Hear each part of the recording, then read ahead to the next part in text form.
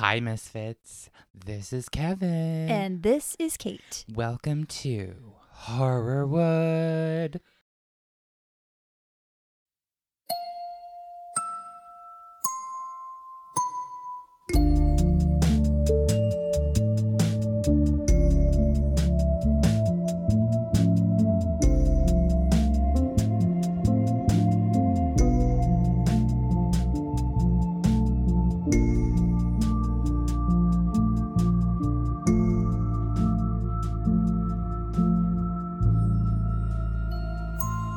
Haunted Theater Edition.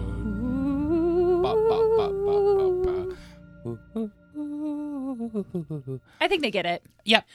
So it's Haunted Theater time, y'all. Which is good. I'm excited for this because the world is a horrible, Shit show. scary place. So this, I feel, is going to be like a lighter, fun. Oh, it's going to be fun. I'm It's going to be a excited. lot of fun. We're going to talk about ghosts. We're going to talk about theater history. Love it. We're going to talk about men being men. Ugh. We're going to talk about fires. We're going to talk about someone getting poked in the eye with a cane. Sounds horrible. Two men fighting over wigs. Oh, I like that. This is where Drag Race first started. Love it. Where's RuPaul? Oh, she's in history. Listeners, we want to thank Jessa B., our newest Patronian. Jessa. Welcome to the club, girlfriend. This is your shout out. We love you. Thank you so much. We Thank do you. truly Truly. appreciate it. 100%. Kevin's he's had a few champagnes tonight. Two. So he's in an odd space, but just to prepare you for this episode, everyone. Jessa B. But thank you so much. We love you. We appreciate it. We appreciate all of you. Thank you for listening. Thanks, y'all. I'm taking our spooky adventure across the pond Hey. to tell you about one of the most haunted theaters in Britain, nay, the world. Oh my. I'm letting Frankie back in because she was baby scratching. girl. Welcome back, Queen. We are talking about the Theatre Royal Drury Lane in London. So when you told me we were doing this, I was trying to rack my brain to figure out if I've been there. Because I know when I studied abroad, like we went to a gajillion theaters because that was what I was studying there. Exactly. But I don't know that I've been there. I thought I had when I came up with this, and I was like, oh yeah, I think I've been there. I have not been there. Okay. I have passed by it many Many times. I know exactly what it looks like, but I have not seen a show there. Okay. And it makes me sad, but that's okay. We're going to talk all about it. I'll feel like I am there when you give me this episode. Yes. So, the Theatre Royal Drury Lane, located in the heart of London's West End, is one of the most iconic and historic theaters in the world. Wow. It is also the most haunted. Oh, ghosts. There's one right there. Go. Its rich history spans over 3 centuries. That is long time. It is old as shit. Wow. And I'll get into it. Okay. It's been lots has happened there. Lots has happened. Lots has happened there. It has also played a pivotal role in the development of English theater as a whole. Great. So, according to an article in Vogue by Haley Maitland from September 14th, 2023, the theater, quote, has produced, and this is a list of things that have happened, just random things that have happened there in shows that have been produced. I found this really fascinating. Has produced the effect of an earthquake by dramatically raising and lowering the stage with Victorian machinery. Oh, these are actual things that shows have done. I thought this was like you were going right into the No, hauntings. not the ghosts. The ghosts are going to come later. We're going Okay. to talk about the history Got first. it, got but it, got this it. is a lot of the cool stuff that's happened there. All right. As part of a production. Okay. Earthquake. Ooh. Set 12 thoroughbreds cantering on a travelator to recall the 2,000 guinea stakes. I don't know what that is. Wait, they had actual horses Yeah, just running through rampant. the theater. My goodness. Recreated a sandstorm using several tons of biscuit flour, much of which ended up in the front row on opening night. Oh, no. Giving the illusion of 400 actors sinking beneath the waves following a shipwreck. Oh. and orchestrated an alpine avalanche so realistic that it almost fatally crushed a cast member on stage. Oh shit! Can I ask how big is it? Like how many seats is it? It's changed over the years. Oh, okay.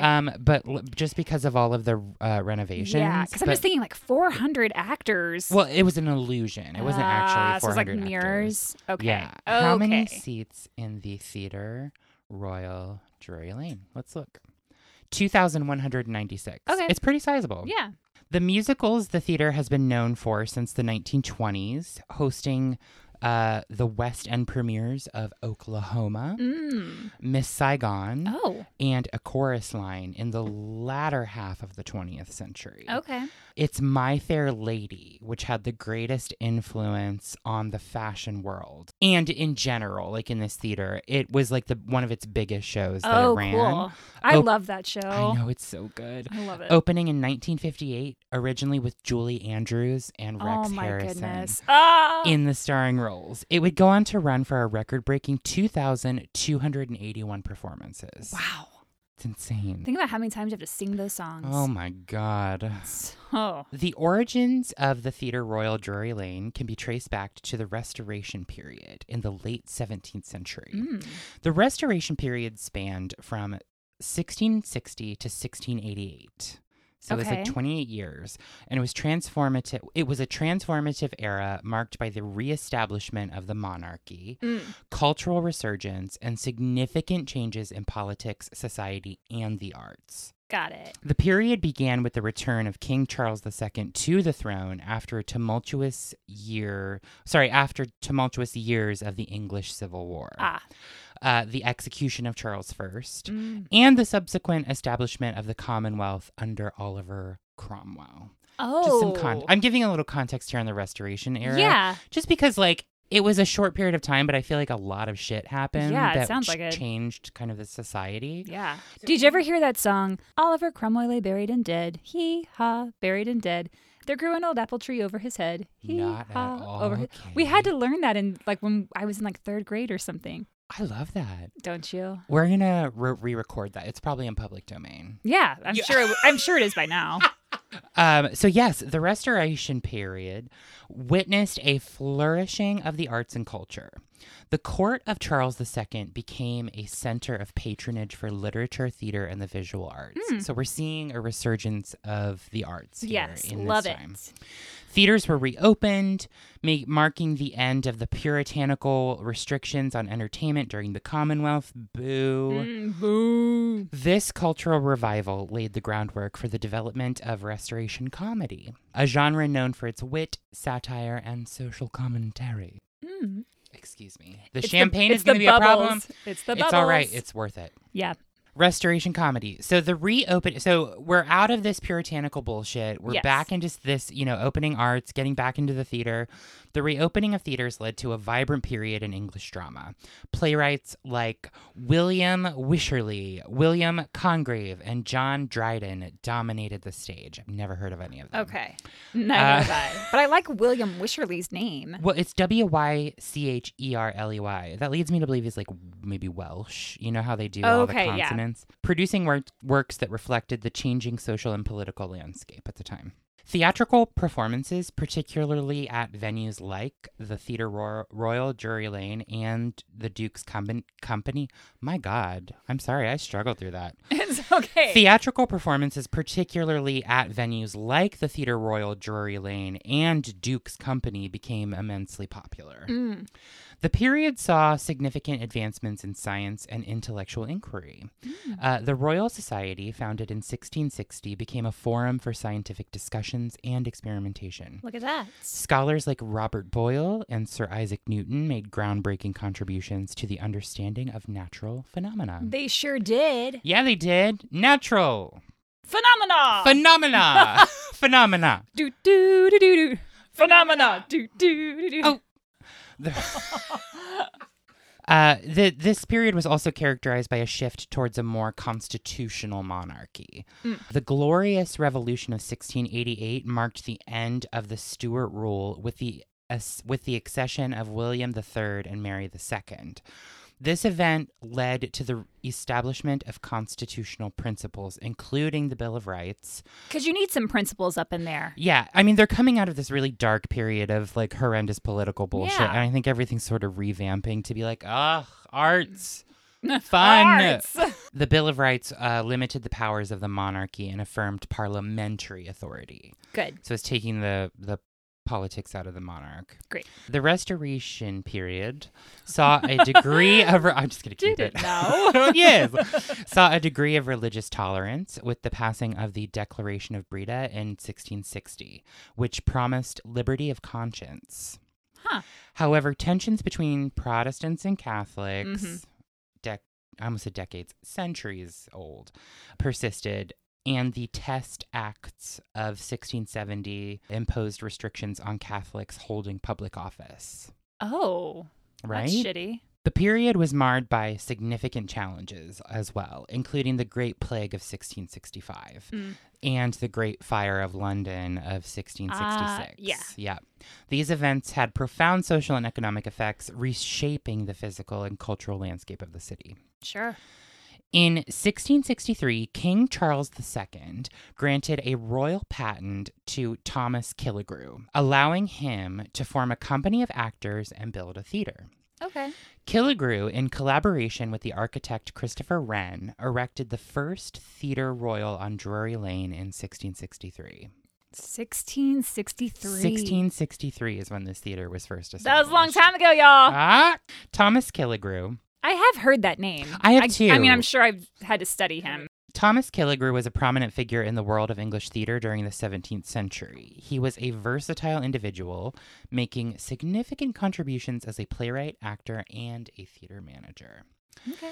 His life and career spanned a tumultuous period in English history, marked by political and social upheavals, and his impact on the theatrical landscape remains enduring today. Yeah. So I'm going to go in a little bit on Killigrew. Go all the way in. Born in 1612, Killigrew belonged to a family with connections to the Stuart court. His father, Sir Robert Killigrew, served as a courtier, and this familial connection would later prove instrumental in Thomas's own endeavors. I was going to say, it sounds very important. That's what I thought too. Glad we're on the same page. Yes, Kate. He received education at Westminster School and then went on to study at Christ Church, Oxford.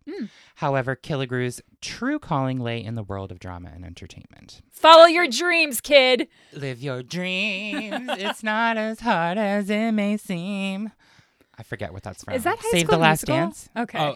I don't know. So Thomas Killigrew's involvement in the theater began in the 1630s during the reign of King Charles I. Okay. Charles I, remember that bitch? I probably shouldn't say that. Remember that dude? I think he was the one who was like leading the whole thing around the witches. Remember when I talked about Macbeth? I thought that was King James. It might have been. You know what? Doesn't matter. It was a Go long time listen ago. to our Macbeth episode, and they're all everyone. dead now. So there.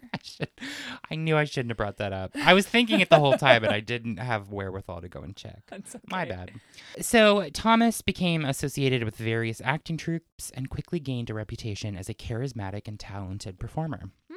Good for him. His acting career, however, faced interruptions due to the political and social unrest that culminated in the English Civil War. So during the Commonwealth period under Cromwell... Oliver Cromwell lay buried and dead. Hee-haw, buried and dead. Whoa, he. Kevin does not know the song. But I'm going to add in my... I'm going to have to teach it to you. Thank you.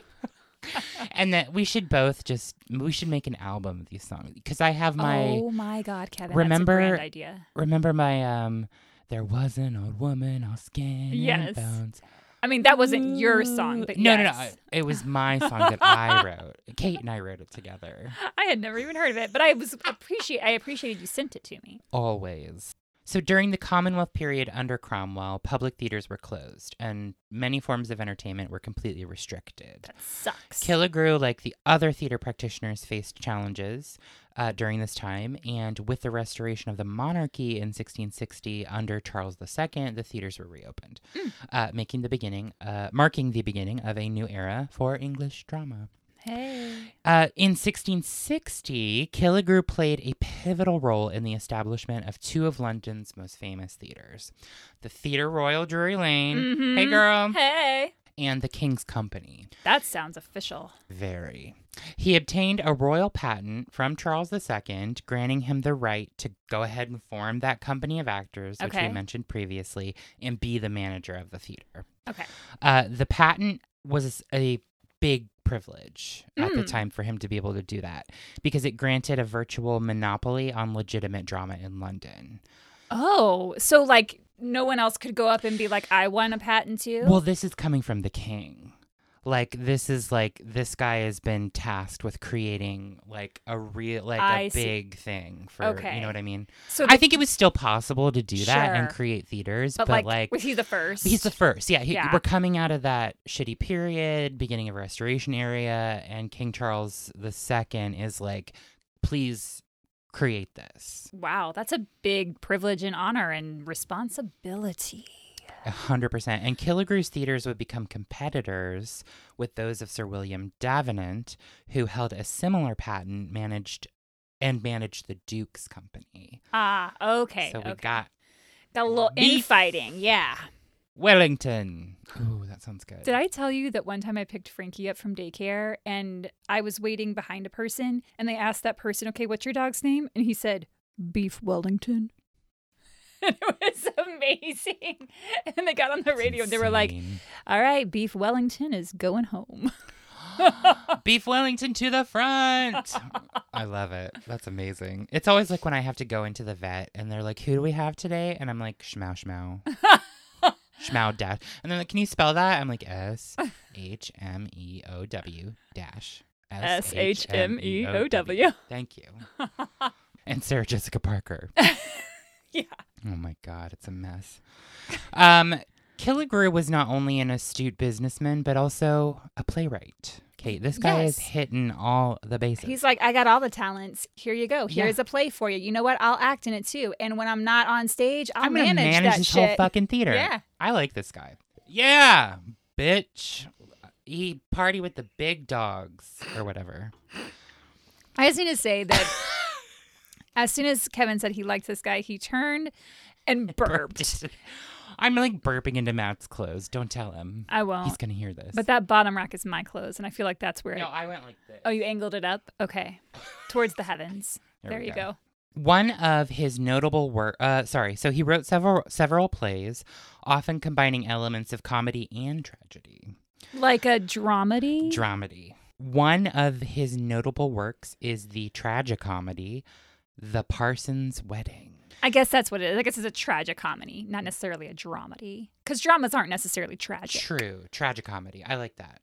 Well, you just said it. Tragicomedy. Yeah. So while Killigrew's plays may not have achieved the lasting acclaim of some of his contemporaries, they were well received during his lifetime and contributed to the lively theatrical scene of the Restoration period. Great. Good job, Tommy. Yeah. As a theater manager, Killigrew faced challenges and some controversies, Kate. And listeners. Particularly, and I had to do it. I'm sorry. I knew you were going to do it. I saw it in your eyes. I decided. I was like, he just caught himself and he's gonna make up for it. Particularly in competition with Davenant's company. Okay, the Duke guy. Yeah. Okay. The theatrical landscape was competitive. There were fierce rivalries and attempts to secure the favor of the royal court. I see. Killigrew's ventures were not without financial difficulties. Sure. But his perseverance and connections allowed him to navigate those complexities. I was going to say, because if the king himself is the one saying start all this and create all this, shouldn't the king give him the money to do it? And the resources? Yeah, and I think he probably hit financial difficulties, but because he was so persuasive, I think he was able to, whatever money he couldn't get, or they couldn't invest, I think he was able to find that get them out of debt, is what it sounds like to me. Yeah. Tommy Kay died in 1683, leaving behind a legacy that underscores the resilience and creativity of the theatrical community during a period of significant social and political change. His contributions as an actor, playwright, and theater manager played a crucial role in shaping the course of English drama during the Restoration era. Good job, Tommy Kaye. Yep. All right. So Theatre Royal Drury Lane is open. Boom. We're here. We're producing. We love it. We're running. We're having a great time. We're making shows. Yeah. We're clapping. We're crying. We're laughing. We're taking a bow. We're going to the bathroom. We're getting drinks. Maybe. I don't know how concessions worked back then. But we are hungry, so we're going to find something. Exactamundo. But not too long after its opening... You really fell apart right there. I did. The theater was destroyed in the 1672 London Fire. Yikes. Also known as the Great Fire of Drury Lane. Oh. Which was a devastating conflagration that swept through the heart of London, leaving destruction in its wake. While not as widely remembered as the more famous Great Fire of London in 1666, this event had a significant impact on the city and its residents. What year was this one? 1672. Okay, so after that one. Okay. And the thing, I think I say this later, but the Theatre Royal Drury Lane was established at the time of the 1666 fire, but West End is west of the center of the city. And you don't say. Oh my God, isn't that crazy? Aptly named. So it wasn't touched by that fire. Got it. The fire erupted on the night of January 25th, 1672 at the Theatre Royal on Drury Lane. Oh, sheet. Sheet! Oh, sheet. I was to say, oh, shit.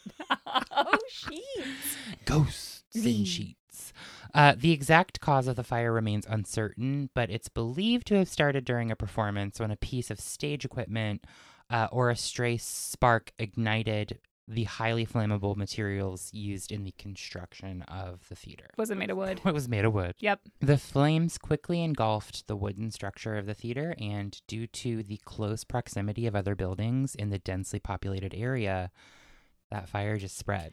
I feel like I talked about this in some other episode, but maybe it was another fire, another place, another time. Don't know. I feel like everything's just catching fire at this time. Like any little thing is like poof, and it goes up in smoke. Yikes. This isn't the last fire that. Oh, jeez. So. Yeah, it went up and everything just went poof. The dry winter conditions and strong winds exacerbated the situation, turning the fire into an uncontrollable inferno. Oh. Were people killed? Yes, absolutely. Oh, shit. I don't have a number, but yeah. Sure. As the flames leaped from building to building, panic spread among the residents and businesses in the vicinity. Everyone was freaking out. Well, yeah. Efforts to contain the fire were hindered by the lack of an organized firefighting infrastructure. Well, that's not good. In the 17th century, firefighting was a rudimentary process. Oh, wow. Often relying on local residents forming bucket brigades to pass water from nearby sources, just passing buckets to throw at fire. Wow. And when the whole city's burning down. It's not going to work. No. Unfortunately, these efforts were insufficient in the face of the rapidly advancing flames. Yeah. The Theatre Royal Drury Lane was soon reduced to ashes, and the flames continued to consume surrounding structures, including homes, shops, and warehouses. Oh, wow. The destruction extended as far as the Strand and Covent Garden, leaving a trail of devastation in its wake. So about what was the radius of that, or what? So if it was going through to Covent Garden and the Strand, that would probably be I'd say 5 to 6 blocks either way. Okay. The fire raged for several days, and by the time it was finally extinguished, a significant portion of the city had been reduced to ruins, which that whole theater... Yeah. I mean, that's the theater area. That's the district. And they're all made of wood. Girls. I don't know why I said girls. I wanted to, say girl, but, plural for the theaters. Not... Oh, it wasn't I see. meant to be, a gendered, girls. Girls, you shouldn't have built those buildings with wood. We built those theaters with wood. The impact of the 1672 London fire was profound. The loss of property, livelihoods, and cultural landmarks was a severe blow to affected communities. And the destruction of the Theatre Royal Drury Lane was particularly poignant, as it was not only a popular entertainment venue, but that theater is also a symbol of a vibrant cultural scene in Restoration London. Yeah. Like, that was one of the first things to come out of that. Yeah. So it was like this symbol burnt down, like, pretty quickly. Mm-hmm. So in the aftermath of the fire, efforts were made to rebuild and reconstruct the damaged areas. The rebuilding process led to improvements in urban planning and architecture, with an emphasis on fire-resistant materials such as brick and stone. We're getting smarter, people. We're using better materials. Yes, we are. The devastation also prompted discussions about the need for a more organized and effective firefighting system. Yeah. What a novel idea. I know. The fire served as a catalyst for improvements in firefighting techniques and urban planning, ultimately contributing to the evolution of London as a more resilient and well-organized metropolis in the following centuries. The theatre was swiftly rebuilt, and under the management of Killigrew and his successors, it became, again, a hub for drama, music, and other forms of entertainment. Great. Over the next few decades, the theatre underwent various renovations and changes in ownership. So in 1709, the architect Sir Christopher Wren, who built the theatre, was commissioned to design a new building for the Theatre Royal Drury Lane. This third iteration of the theatre became one of Wren's most significant contributions to the architectural landscape. So built, burnt down, rebuilt, now it's going to be redesigned. Okay. And then, so that happened. And then throughout the 18th century, Drury Lane was renowned for its grandeur and opulence. New building, beautiful indoors. Gotta stay relevant. You gotta keep it classy. The interior of the theater boasted luxurious decorations, including a stunning chandelier. Which eventually became a symbol of the venue. Everyone was like, girl, look at those chandeliers. Girl, look up. Check out them is lights. feeling a certain type of way in this closet. Check out them lights. Lights flashing. The chandelier, now known as the Royal Chandelier, is still a prominent feature in the current building. Oh, wow. Mark this chandelier because we'll get into some spookiness around it later. Ooh, I like it. The theater hit some controversy. Tell me all about it. In the early 18th century with an event known as the Silencing of Drury Lane. Oh, I don't think I like that. I didn't either. In 1709, a dispute arose between the actors and the theater managers. Okay. Particularly Christopher Rich, who was at the time in charge of Theatre Royal Drury Lane.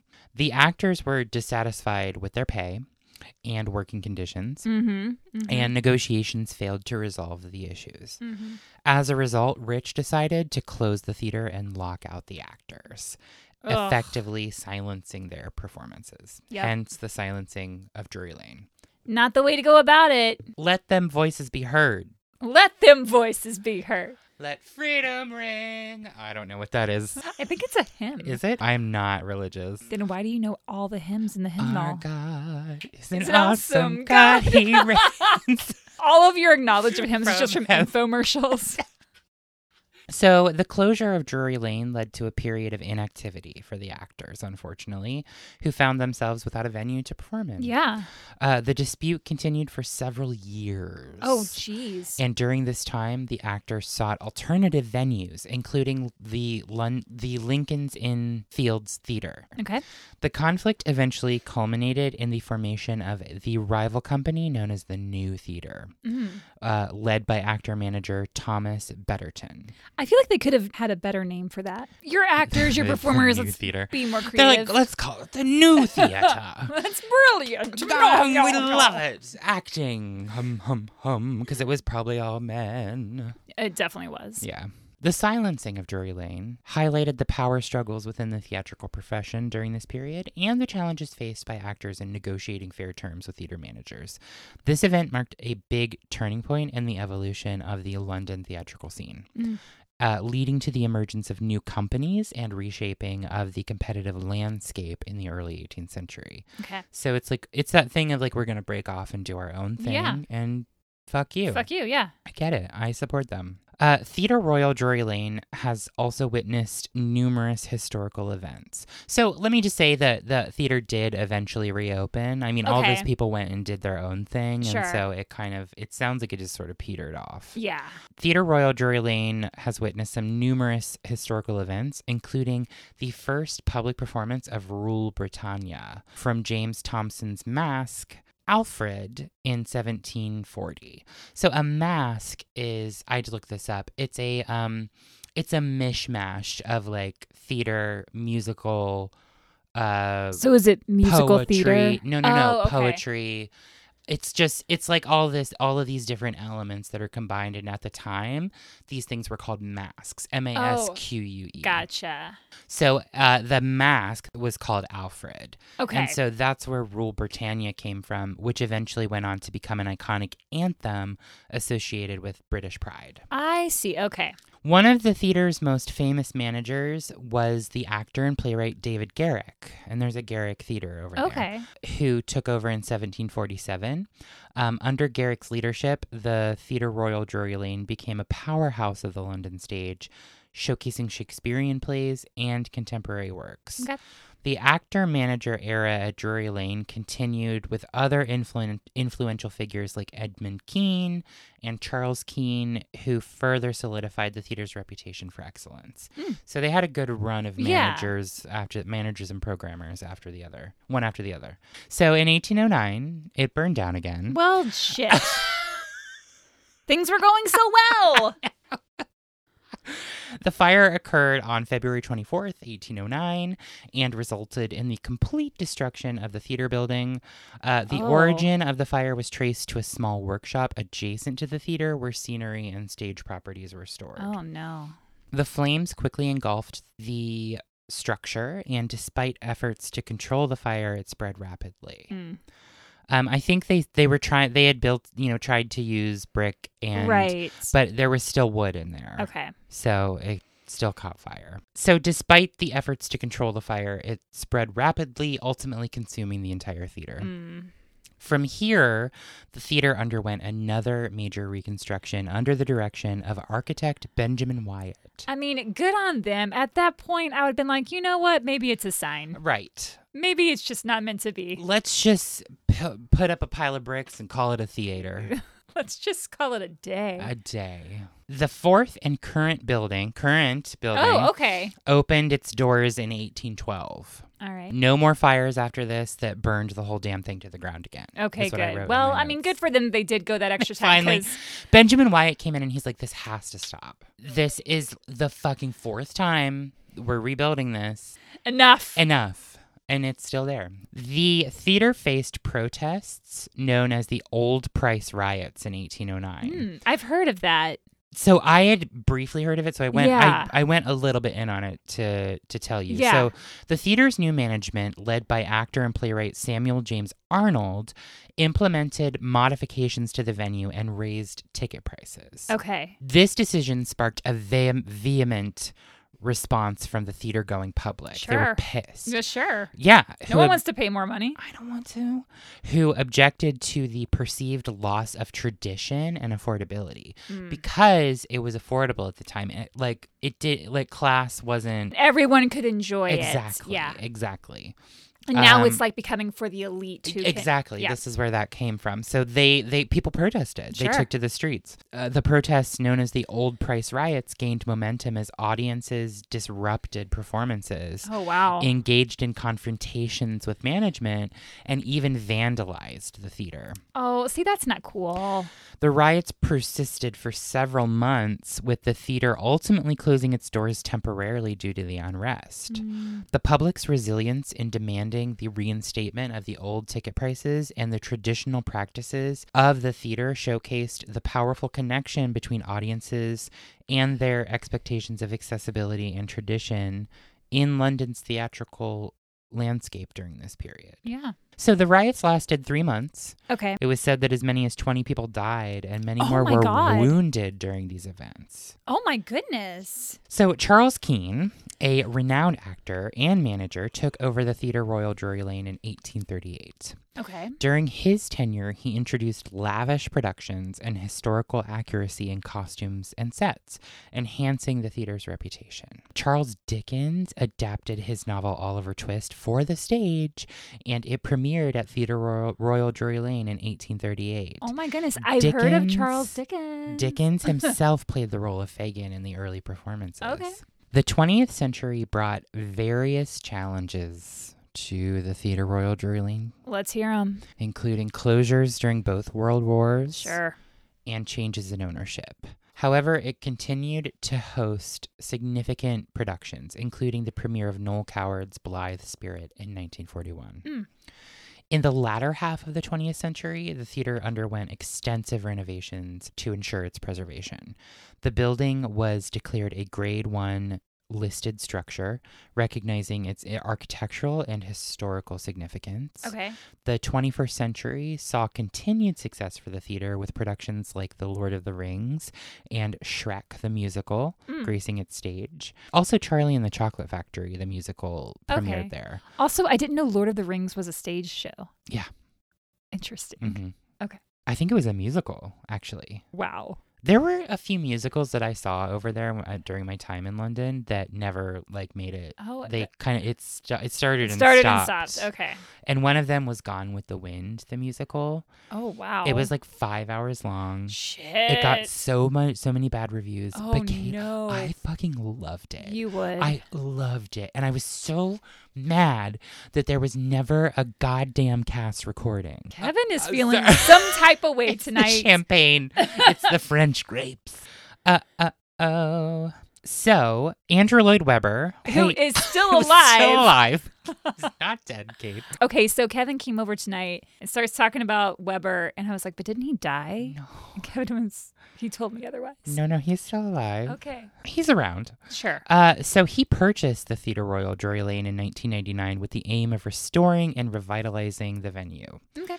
The restoration project was an ambitious undertaking, reflecting Lloyd Webber's commitment to preserving the heritage of London's theatrical landmarks. Great. Today, the Theatre Royal Drury Lane stands as a testament to the enduring legacy of English theatre. It has not only survived the test of time, but has also adapted to the changing landscape of the performing arts. Staying relevant. As one of London's oldest and most prestigious venues, the Theatre Royal Drury Lane remains a cultural treasure, inviting audiences to experience the magic of live performance and the space that has witnessed centuries of theatrical history. Kevin is doing an interpretive dance to his narration, and I'm sad that this is not a visual medium because that was beautiful. Thank you, Kate. You're welcome. So the theater's long and storied past has provided the perfect backdrop of ghostly legends and supernatural lore. I want to hear all of them. While the authenticity of these stories remains a matter of belief and skepticism, the tales of hauntings at the Theatre Royal Drury Lane have become an integral part of its mystique. Dun, dun, dun. Sorry, that's Frankie. That was perfect, though. I was like, mystique, dung. Oh. She hears a dog outside. One of the most famous ghosts associated with the theater is the Man in Grey. I do not enjoy a gray man. I could, but I'd need to see them first. That's fair. According to legend, this spectral figure is said to appear during times of crisis or significant events. Okay. The Man in Grey, clad in a gray cloak and tricorn hat, has been reported by numerous individuals, including actors, staff, and audience members. Oh. Witnesses report encountering this mysterious figure in various locations within the Theatre Royal Drury Lane. This ghostly apparition has been spotted during rehearsals for Oklahoma, South Pacific, Carousel. So he likes musicals. I see. And The King and I. Uh-huh. The origins of the Man in Grey are steeped in mystery, with several theories attempting to explain his identity. During renovations in the 1840s, a skeleton covered in gray rags was found, walled up in a tiny, forgotten room. Wait, like a real human skeleton, yeah. Oh. It appeared that the man had been murdered, stabbed to death with a knife. What the? Were there any reports about who it was? Nobody knew. Oh.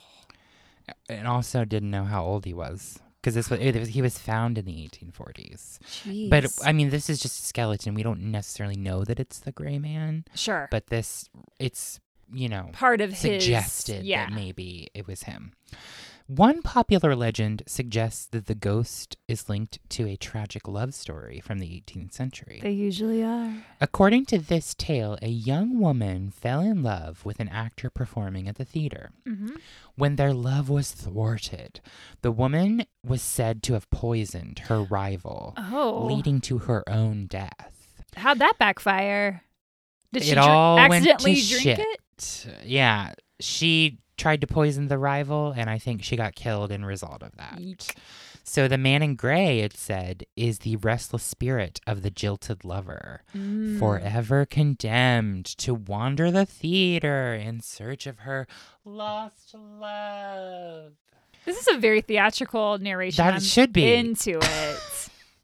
Another theory posits that the man in gray is the ghost of a soldier from the time when the theater was requisitioned. I wrote that word and I was like, what the fuck?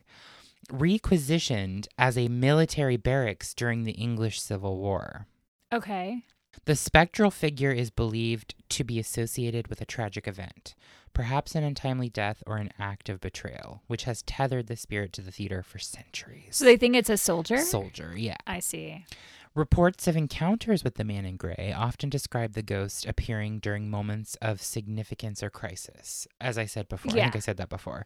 He shows up when things are like, not great, yeah. Some claim to have seen the spectral figure in the wings watching over productions, while others recount eerie encounters in the dressing rooms or corridors. Ooh. The ghost is said to be a benign presence, though. He's not like threatening. Okay. Appearing without malice and often just disappearing as mysteriously as he arrived. So he pops in. He's like, looks good to me. And then pops back out. Everything's fine, but it's not. Over the years, various actors, staff members, and audience members have shared their experiences with the man in gray. While many of these counts are anecdotal and lack concrete evidence, sure, they contribute to the enduring allure of the theater's supernatural reputation. Some actors have claimed to receive guidance or reassurance from the ghost during challenging performances. Oh, I like that. Leading to a sense of camaraderie between like this ghost and people who work there. I like it. He's just trying to make people feel good. I think he just wants people to do well. I think he's a theater lover. I think he got trapped there. He's encouraging people. He's like, listen, things are tense right now. But you can do it. But you guys got this. Yeah, you can get through this. Do the show and make it good. Do it for me, because I'm the dead. Man in Gray. So another ghost, Lee Presence, said to... Another ghost, Lee Presence. Another ghostly presence said to inhabit the Theatre Royal Drury Lane is that of Charles Macklin. I thought you were going to say Charles Manson, and I was like, really? Charles Macklin was a prominent Irish actor, playwright, and theater manager whose contributions had a lasting impact. Again, another one of these big shot guys in the theater world, like running shit, making shit happen. His career spanned a remarkable length, and Macklin's legacy isn't only associated with his compelling performances, because he was a great actor. Okay. But his role in the development of theatrical techniques and contributions to dramatic literature at that time. Okay. He was born in County Donegal, Ireland in 1699. He began his career as a school teacher before discovering his passion for the stage. In his early years, he performed in the provinces before making his way to London. So he was doing like regional stuff before he went to London. But once he got there and started performing, people were like, this guy's amazing. He's great. We love him. Yeah. Let's see more of him. Macklin's most significant contributions to the stage were in the realm of Shakespearean performances. Okay. So big Shakespeare dude. Mm-hmm. Renowned for his interpretations of Shakespearean roles, he was especially celebrated for his portrayal of Shylock in The Merchant of Venice. Oh, okay. Macklin's Shylock was a departure from the traditional stereotypical depiction of the character as a villainous Jewish character. I think we mentioned Shylock in the Disney episode. Because there's I think there was like a cartoon that was inspired by The Merchant of Venice. Oh, okay. And Shylock was portrayed as very okay. stereotypically Jewish. Yeah. Anywho, his rendition of Shylock reflected a nuanced understanding of the character's psychology, foreshadowing a more enlightened approach to wow. You've got this. You've got this! His rendition of Shylock reflected a nuanced understanding of character psychology, foreshadowing a more enlightened approach to portraying diverse and complex characters on stage. Okay. In addition to his acting prowess, Macklin made a significant mark as a playwright. His most notable work was The Man of the World, a comedy that premiered in 1764. Okay. The play was a social satire and addressed issues of hypocrisy and societal pretension. While Macklin's contributions to playwriting were not as prolific as his acting career, The Man of the World showcased his keen wit and insight into human behavior. Okay.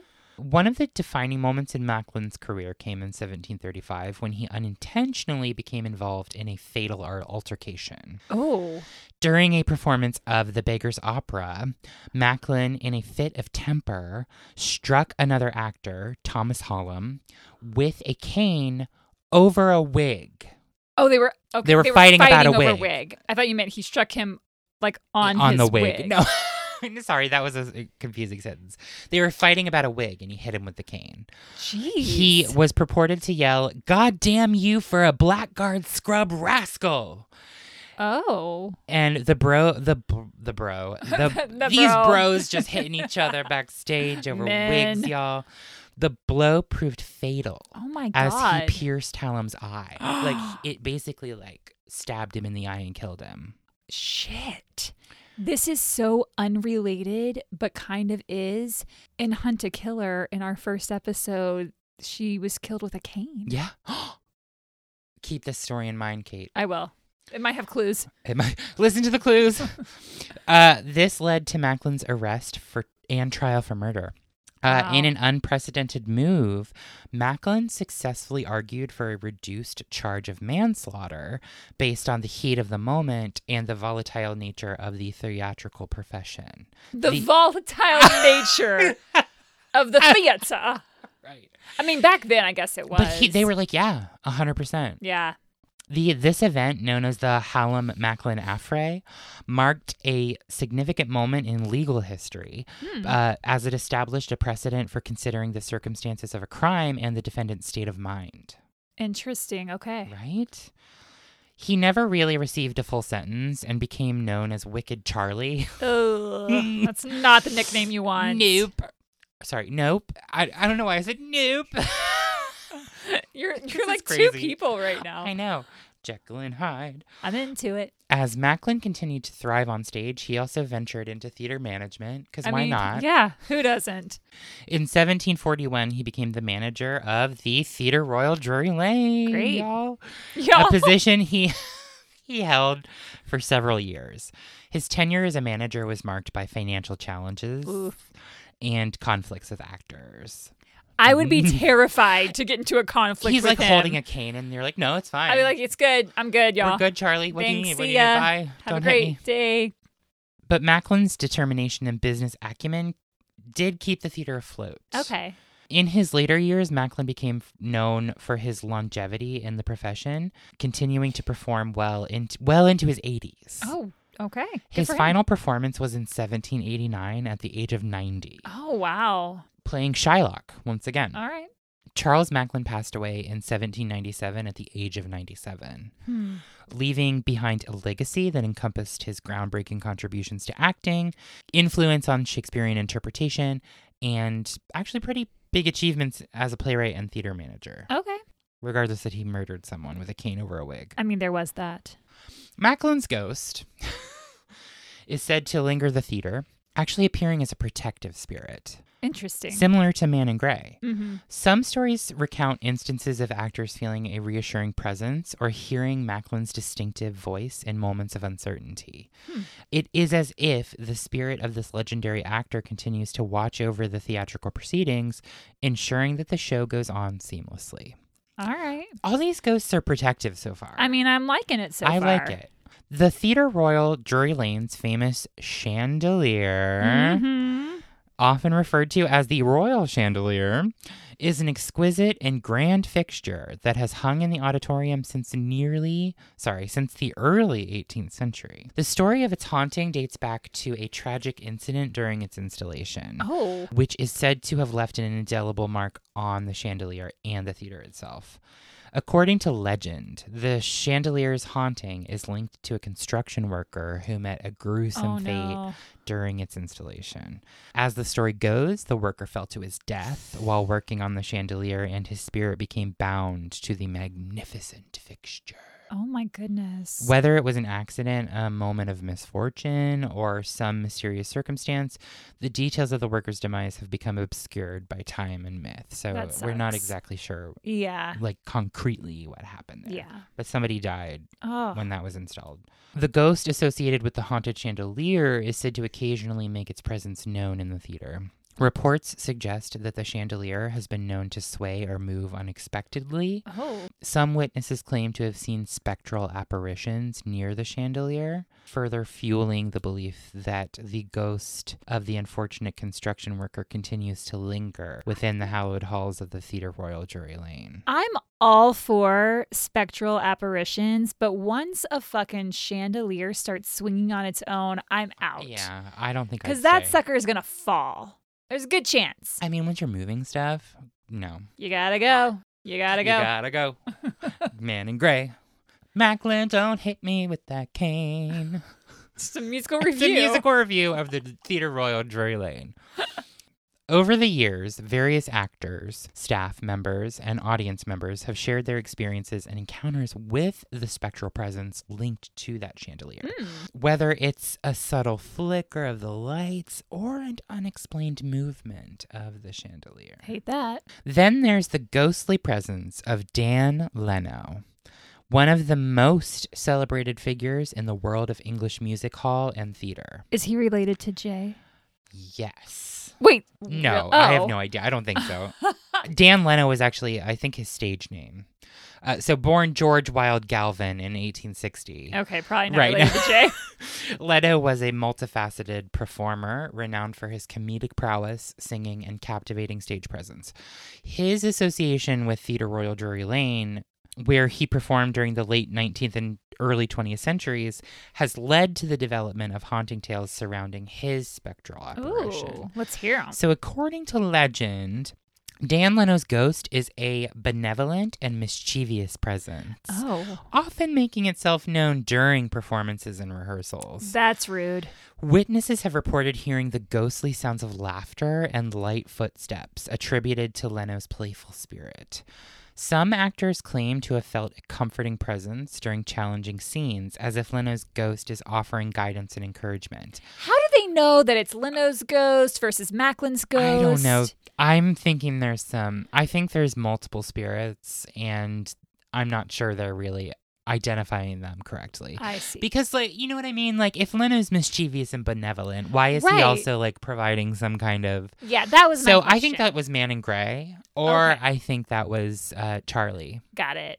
I think so, too. But whoever said this account attributed it to Leno, I think because he was a comedy dude. So they're like, he's funny, he's laughing, he's mischievous. I see, okay. Benevolent maybe feels like a bit of too harsh of a word to maybe describe him. But it's also said that Dan clog dances in empty dressing rooms. I used to clog. Oh my God. I took clog dance when I was younger. God. Okay, funny story. Okay. When Matt and I first started dating, we had been dating for 3 weeks, and it was Thanksgiving, and we just happened to start dating in November. So he was like, do you want to meet my entire family because they're coming here for Thanksgiving? And I was like, okay. So they all had their regular family Thanksgiving thing. Mm-hmm. And then I was just to meet him over at his apartment. They were all going over there for the evening. Yeah. And I get over there, And they're just trying to like get to know me or whatever. Yeah. And I started mentioning that, I had done a lot of dance and blah, blah, blah. And the subject came up that I had taken clogging, and they were like, we're going to need to see that. You had to clog for Matt's family? I clogged for Matt's family on the first time that I met them. And we're still together 10 years later. So I guess it worked. I love that. Can you clog for me later? Sure. Kate's going to teach me how to clog. I don't have my clogging shoes, though, but We're going to buy them. I'll show you the motions. Okay, thank you. I love it. I look forward to that. Great. Damn. Clickety-clack, ba-da-ba-boo. But Dan... Dan Lena clog dances in empty dressing rooms. I love it. And you can sometimes catch a whiff of lavender, which Leno wore while he was alive. I think I like Leno. I do too. He seems fun. Yeah. The tale of Dan Leno's ghost is intertwined with the vibrant history of the music hall era, which was a period characterized by lively entertainment and comedic performances. Leno's popularity and contributions put him kind of at the top of that genre at the time, so he was super popular. Yeah. But he died in 1904 at the age of 43. Oh, that's young. Yeah, and it led to speculation that his spirit may have remained attached to the stage where he experienced some of his greatest successes. Do we know how he He died? died of a heart attack. Oh, that's awful. How did Dan Leno die? If you tell me he died while clogging, I will be so upset. Oh, I'm sorry. The cause of death is not known. Oh, okay. So I take that back. It wasn't a heart. I mean, it might have been, but sure, no one knows. So then we have, and this is a scary one to me. The Haunting of Joe Grimaldi at Theatre Royal Drury Lane is also a fascinating tale.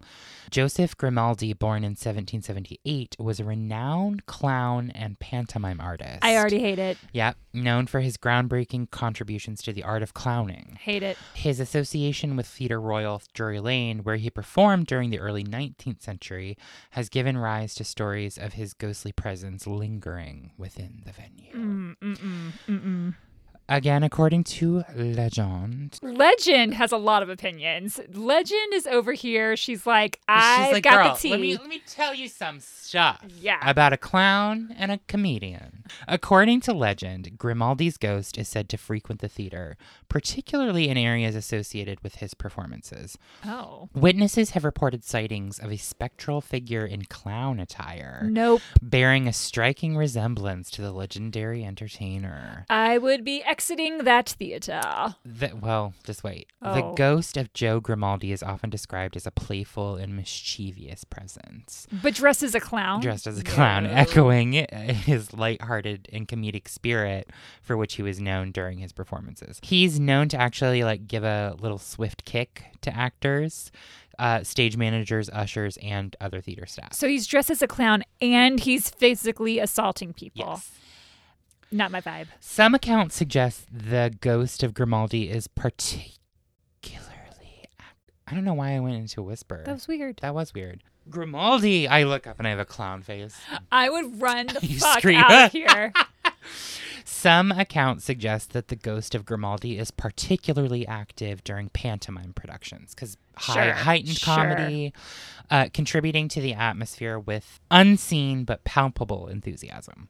Others claim to have heard faint echoes of laughter, reminiscent of Grimaldi's comedic routines resonating through the theater's corridors. Could also be Leno. Yeah. We hear some laughter. We hear, Could be Macklin. Gray Man. They're all having laughing, having a great time, Yeah. making sure people feel good, having Yeah. fun. Except for Grimaldi, who's just kicking kicking them. people. And then there's someone swinging from the chandelier. Oh, no. This sounds like a cool place to go in the afterlife. A club. Grimaldi's life, marked by professional success and personal challenges, came to an end in 1837. His enduring influence on the world of entertainment has made him a pretty big figure in English theater history. Oh. As a clowner. What was his first name? Joseph. That sounds really familiar to me. Here's the crazy thing this is my last little thing I'm going to end with, but when he died, Grimaldi requested that he be buried with his head severed from his body. Why the fuck would anybody want that? So I thought the same thing, but then I read what it was, and it was to make sure that he wouldn't be buried alive because he was terrified of being buried alive. That makes a lot of Doesn't sense. it? Yep.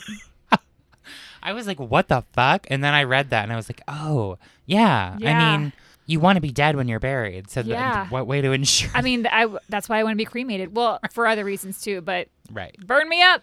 Yep. I like to be warm. Me too. Get cozy. Get cozy in there. Hey, queens. Because you're in there with a bunch of other people suddenly? Yes. So this request was fulfilled. But if you tell me he was alive when they cut his head off. No. But there have been reports of a floating clown head. Stop. Shut up. I don't want to hear another word about a floating clown head. I draw the line at floating clown heads. In the theater wings. Nope.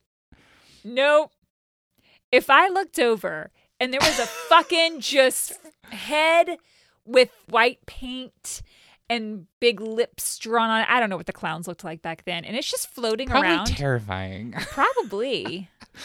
Grimaldi was a very popular figure. Charles Dickens actually wrote a biography on him. Oh, wow. Yeah, after he died. Okay, so while skeptics may dismiss these stories as folklore, believers argue that the long history of Theatre Royal Drury Lane provides fertile ground for paranormal activity. I love it. The building has undergone numerous renovations and changes over the centuries, creating an atmosphere that some believe could harbor residual energy from the past. You know it does. And that, listeners, is the storied past and history of the Theatre Royal Drury Lane and its haunting. I love it. It's fun. It's light. I mean, a bunch of people did die, and that's really sad. A lot of people. But other than that... Mostly from fire. Yeah, there was that. And then riots. Okay, well, you know what? It was still a kind of light episode, yeah, so there's enjoy that. Some theater history. Yeah.